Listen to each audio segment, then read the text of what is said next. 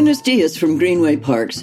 This is the Rorschach Argentina update from the 31st of March, 2022. A quick summary of what's going down in Argentina.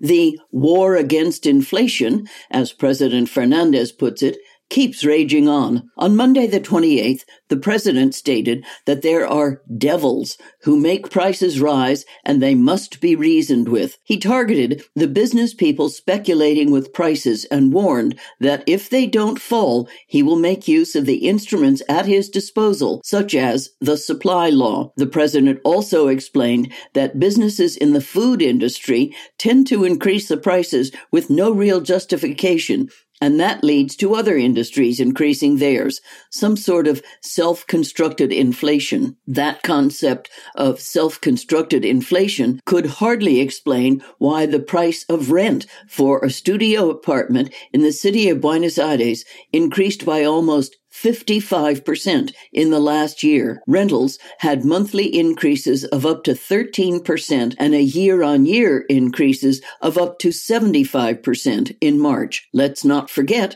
that the minimum wage currently stands at 33,000 pesos, about $170 at the parallel exchange rate monthly, and that the average monthly rent of a studio apartment in the cheapest neighborhoods in the capital stands at 38,000 pesos, about $190. Speaking of rent, last week we anticipated that there would be changes coming for the rental law, or Ley de Alquileres, whose 2019 update did more damage than good. On Friday the 25th, deputies from the Frente de Todos party, the ruling coalition, presented an official project to modify the law, which features lower requirements for tenants who pay monotributo, as well as benefits for landlords and caps on rent increases. The project also states that the initial rental price of real estate intended for housing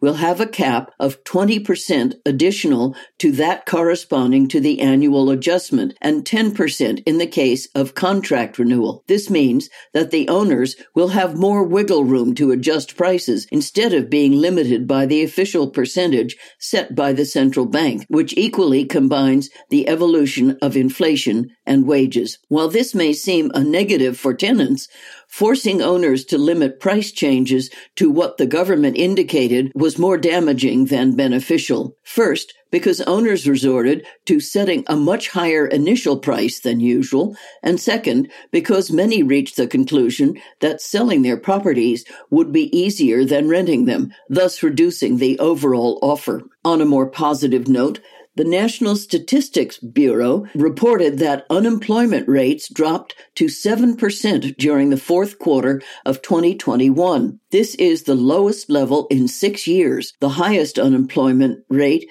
was registered in Greater Cordoba with 10%. In Greater Buenos Aires, joblessness reached 7%, dropping to less than 5% in Buenos Aires City. If we had underemployment in the equation, though, the numbers are not as promising. According to the official data, the underemployed population totaled 12%, which means that 20% of the population has employment issues in Argentina. Perhaps the sudden drop of unemployment rate could be explained by the high GDP, which rose 10% in 2021. Gross domestic product expanded a bit less than expected during the last quarter of the year, but still showed promising growth if we take into account the annual GDP. Growth is now expected to cool down, especially since COVID-19 lockdowns and restrictions seem to be behind us. Speaking of historical highs, commodity prices are headed for their best year in over a century. Amidst the war in Ukraine and lagging supply chains exacerbating inflationary pressures after the end of the coronavirus lockdown, soybean, corn, oil, and more are heading towards the highest prices since 1915. And in that context, the governments of Spain and Portugal removed their phytosanitary barriers, becoming the first two in Europe to open their markets to import corn from Argentina. They are both authorized by the European Union, as the organization is softening the usual requirements to keep their supplies intact in light of the Russian invasion of Ukraine. Unfortunately, the war has also led Argentina into a gas-buying nightmare.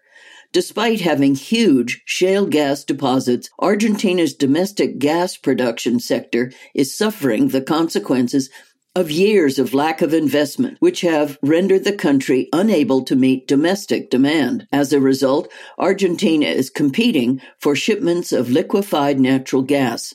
The summer has come to an end, and we are heading towards a tough winter for fuel supplies. Speaking of things coming to an end, it's about time gender violence becomes nothing more than a sad, painful past. Last week, The Guardian published an in-depth piece on the gang rape case that took place in Palermo in late February, explaining how it once again cast the spotlight on rape culture. Argentina is at the forefront of Latin America's feminist and trans-feminist movements, and yet gender-based violence is still as much of an issue as it always has been, if not more. As the article indicates, femicide rates are shockingly high, with about one woman killed every 30 hours. This case in particular once again sparked the national debate on how rape is usually described as an isolated act rather than a reflection of how society treats women,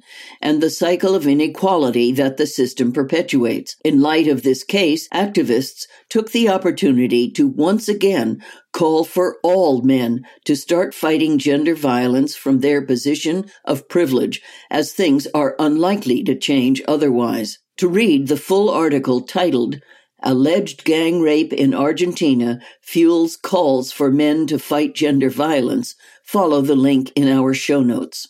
Unfortunately, it seems that the government thinks collecting funds is more pressing than helping end gender violence. On Monday the 28th, senators confirmed that they are pushing a new bill that would tax the undeclared assets held overseas by Argentine citizens and use them to create a fund to pay off the country's debt with the IMF. The proposed legislation requires a contribution of 20% of undeclared assets to be paid in dollars. Those who refuse to pay would risk a prison sentence.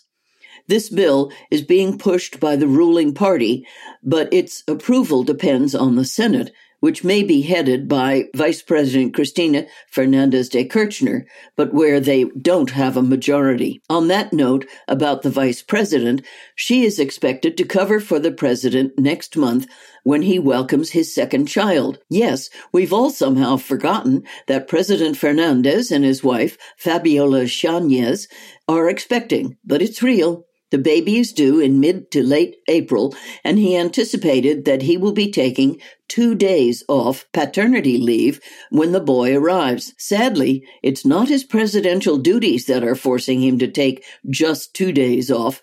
According to the law, parents that did not carry the child in Argentina only get 2 days of parental leave. The president himself recognized that Argentina has one of the worst paternity leaves in the region and announced that he will work on a project to extend it, making it equivalent to the current maternity leave. Taking it would be mandatory, as it's likely that men would otherwise not take it due to pressure from their jobs. Speaking of more inclusive workplaces, Argentina's government has moved to demand on-the-job nurseries for large companies.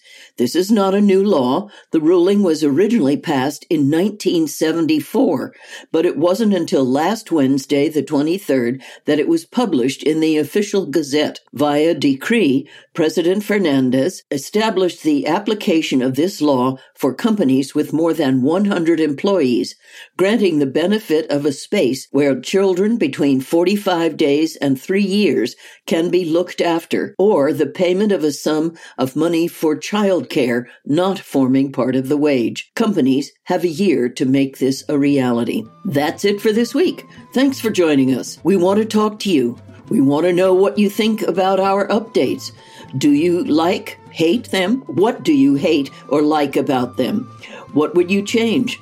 Contact us and give us some feedback. We can schedule a call. You can do this by email or send us a DM, whatever you want. We really want to hear from you. Give us some feedback by emailing us at argentina@rorschach.com or follow us on Instagram @Rorschach Argentina and Twitter @Rorschach_ARG.